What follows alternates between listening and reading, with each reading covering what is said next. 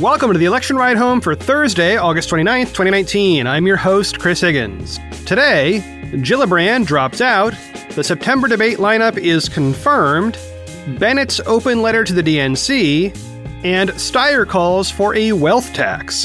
Here's what you missed today from the campaign trail.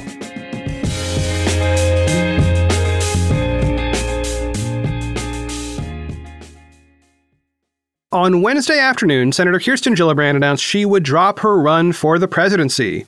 In a 3-minute announcement video, she recapped her campaign for president and wrote on Twitter, quote, "Today I am ending my campaign for president. I am so proud of this team and all we've accomplished, but I think it's important to know how you can best serve. To our supporters, thank you from the bottom of my heart. Now let's go beat Donald Trump and win back the Senate," end quote.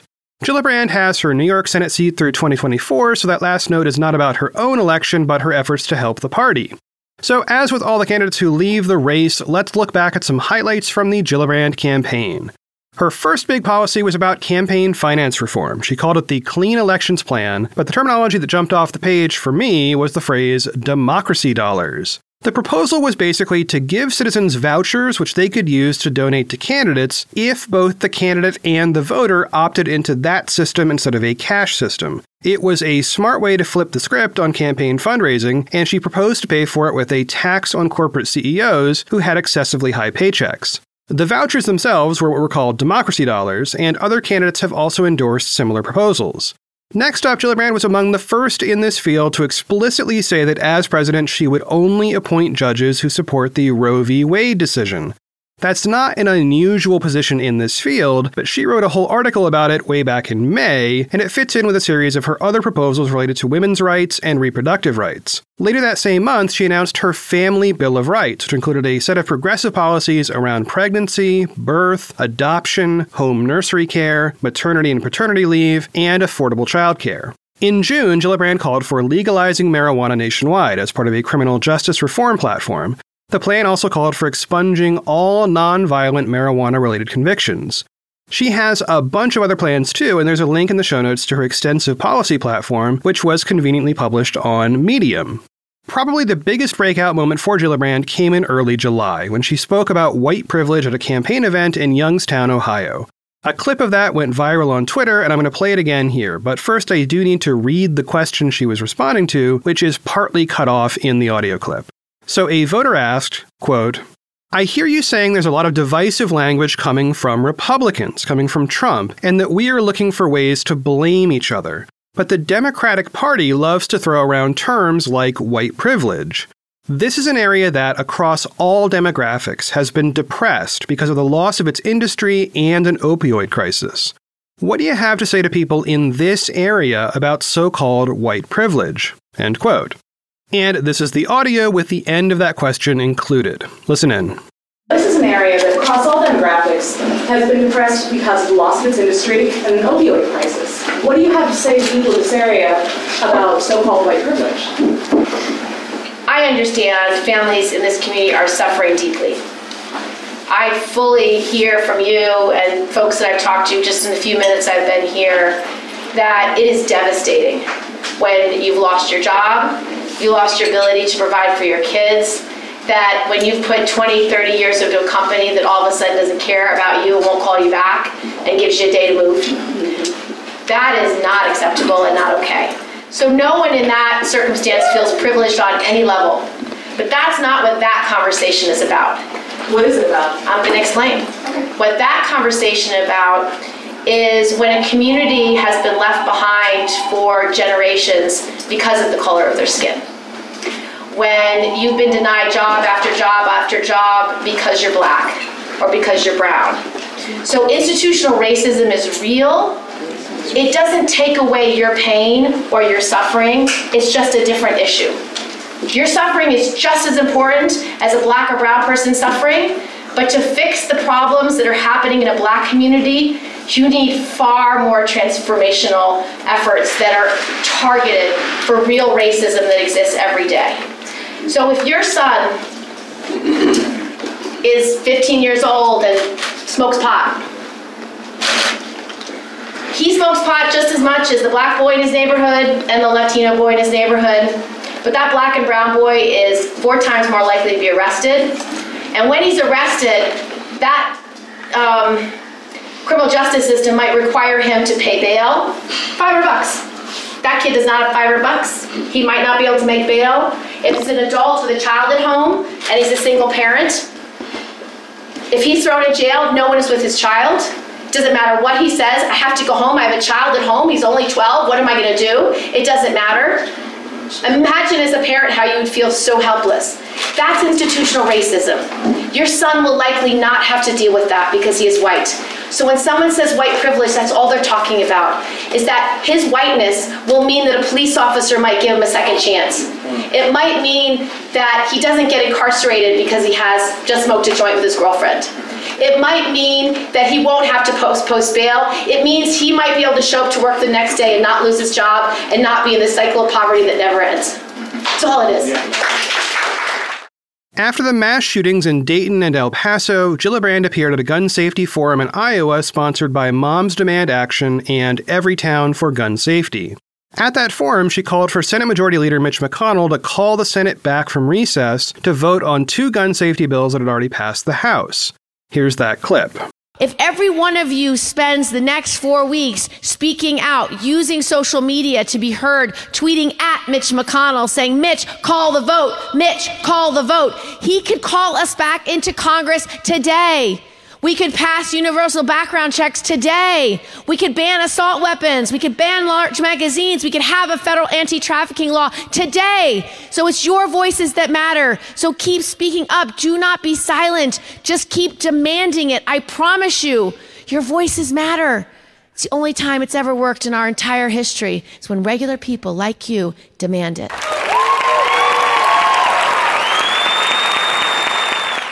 McConnell did not call the vote.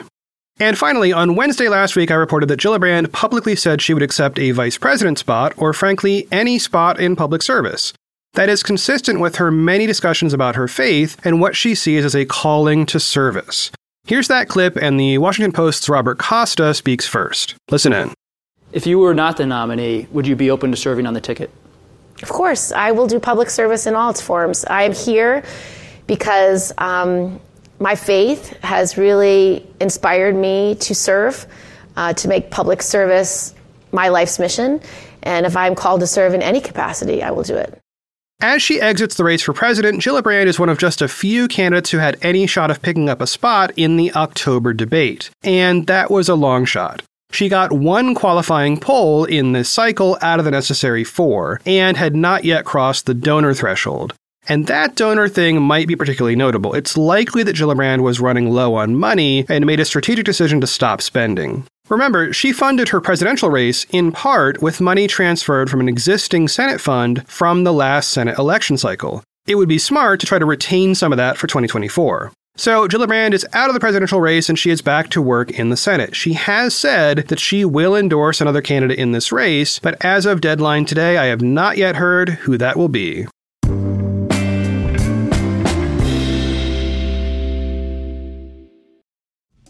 I know a lot of you are busy people, and me too. When I look for ways to take care of myself, I need 2 key things. First, a schedule, and second, the activity needs to be as short as possible with the highest impact I can get. Know what I mean? Like, I can't spend 3 hours a day in a spa or something, but I can spend 5 minutes, maybe even twice a day. And it would sure help if I can do it anywhere I happen to be on my phone. And that's where an app called Simple Habit has entered my life. It's an app for meditation, relaxation, and even life coaching. There are a ton of sessions in the app that walk you through specific stuff, like dealing with stress or grief or loneliness, or even pumping yourself up before a big important meeting or a test or a date. Simple Habit is easy. When you first start out, it walks you through an excellent 5-day set of sessions. Each day is just 5 minutes long and is totally doable. I want you to go to simplehabit.com/ride. The first 50 listeners who sign up for a paid plan there will get 30% off. Now you gotta use that link. It's the first link in the show notes. Again, that is simplehabit.com/ride to get the discount and let them know you came from this show. So one last time, the first 50 listeners who go to simplehabit.com/ride are going to get 30% off.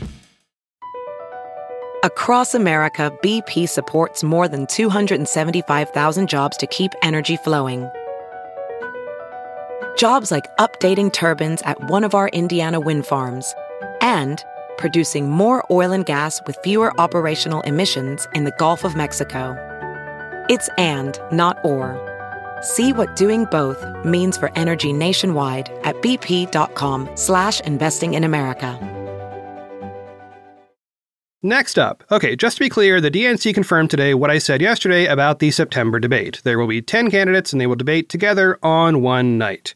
Cool, so why am I telling you this? Well, it gives me an excuse to quote John Delaney, who went on MSNBC and compared the DNC to Thanos, who is a Marvel comic book villain whose evil goal is to eliminate half of all living beings. He attempts to achieve this goal using a magical glove that can do that if he snaps his fingers. Delaney said, referring to the DNC, quote, "They're kind of like Thanos, snapping their finger and trying to get rid of half the field, right? That's really kind of what they did," end quote. Okay, that's it. That's all. I just wanted you to know that actually happened on live television.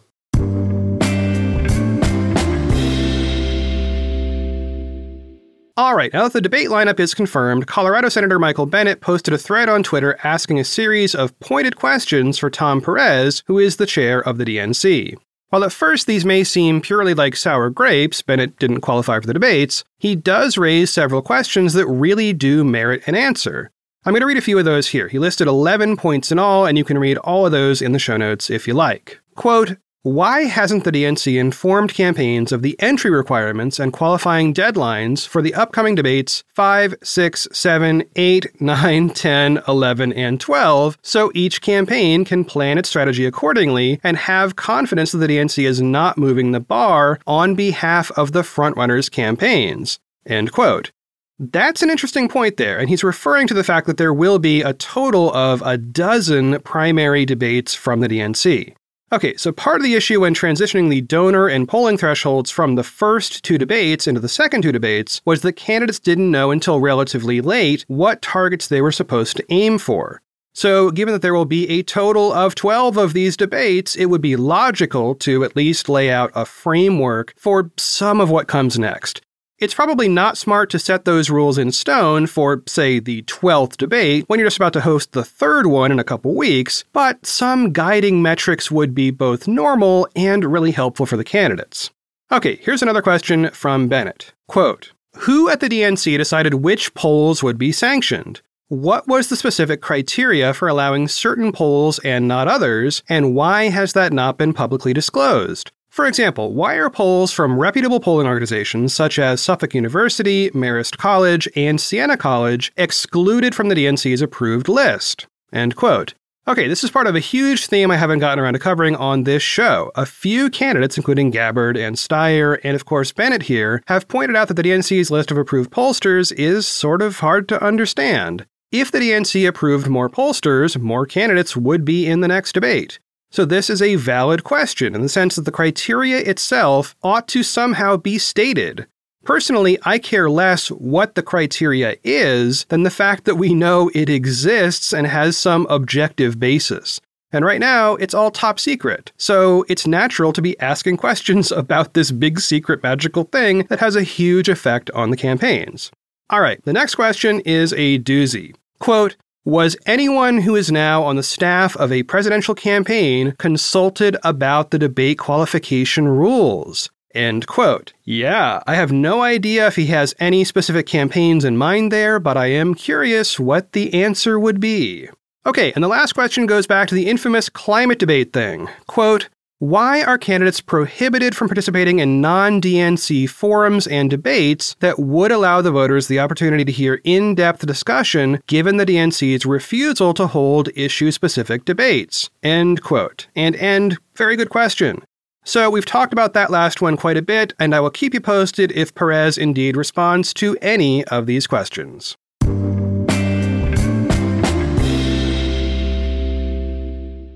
On Twitter yesterday, activist and former hedge fund manager Tom Steyer wrote a brief thread proposing a wealth tax.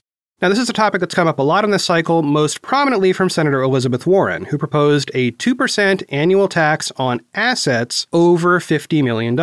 Plus, in Warren's plan, she would bump that up to 3% for anything above $1 billion in assets. A wealth tax would act kind of like a local property tax, except it would be applied at the federal level on all kinds of assets, not just houses and stuff. Okay, so Steyer, who himself has a net worth well above $1 billion, jumped into this discussion, writing, quote, "As a billionaire, I'm entitled under current GOP law to pay less taxes on my income than most Americans. For years, they've claimed that if wealthy families pay less in taxes, magically everyone will benefit. As a former investor, I can tell you none of that actually works. Tax cuts for the richest Americans only benefit the richest Americans. When we don't pay up, it means roads aren't getting fixed, schools aren't being properly funded, and too many people can't find affordable housing. I believe that it's time for a new wealth tax in this country. 1% annually on the wealthiest 0.1% of Americans. Our country gets stronger when we all do our part, not when the powerful write laws that benefit themselves at the cost of everyone else." End quote. And he expanded on the plan in a YouTube video. Here's a clip from that, minus the intro and the bit where he asks you to donate to his campaign. Listen in. Here's what that means. If you're worth more than $32 million, you'll pay a penny on every dollar you have above that level. No deductions, no exemptions, no loopholes.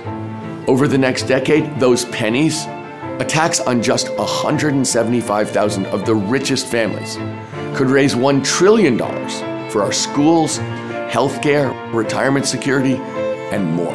I've closed tax loopholes before. We can do this. In an op-ed for USA Today, Steyer lays out a few details, saying that his version of this tax would start on assets above $20 million. That is a substantial difference from Warren's $50 million starting point, and hers starts at 2% while his is at 1%, but hey, it's all math anyway. The reason this is notable is that you now have multiple candidates in the field pushing for this kind of tax. There are clear questions about whether it is constitutional, given that the 16th Amendment gives the federal government the right to levy income taxes, but doesn't mention this kind of asset tax. This kind of wealth tax has already been tried in various parts of the world, and often it has been rolled back due to an inability to enforce it. Wealthy people found ways to dodge the tax. Americans like Steyer and Warren, and to be fair, some notable American economists, point out that the U.S. has vastly more resources to go after that specific and relatively small set of people who might try to evade this tax, assuming, that is, it passes constitutional muster. Well, that is it for one more episode of the Election Ride Home. I have been your host, Chris Higgins. You can always find me on Twitter, @ChrisHiggins.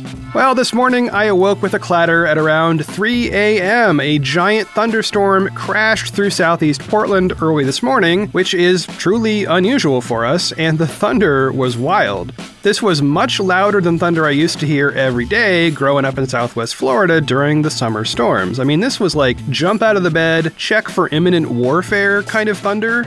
Fortunately, everything seems fine. There were dozens of lightning strikes within just a few miles, and so my wife and our cat, Mr. Spock, just kind of sat around dazed as the storm raged, and we kept checking Twitter to see what we could find out, and then it passed. So as I record this now, it is unbelievably muggy and hot, and kind of wet. So, back to all that mess. As always, thanks for listening, and I will talk to y'all tomorrow.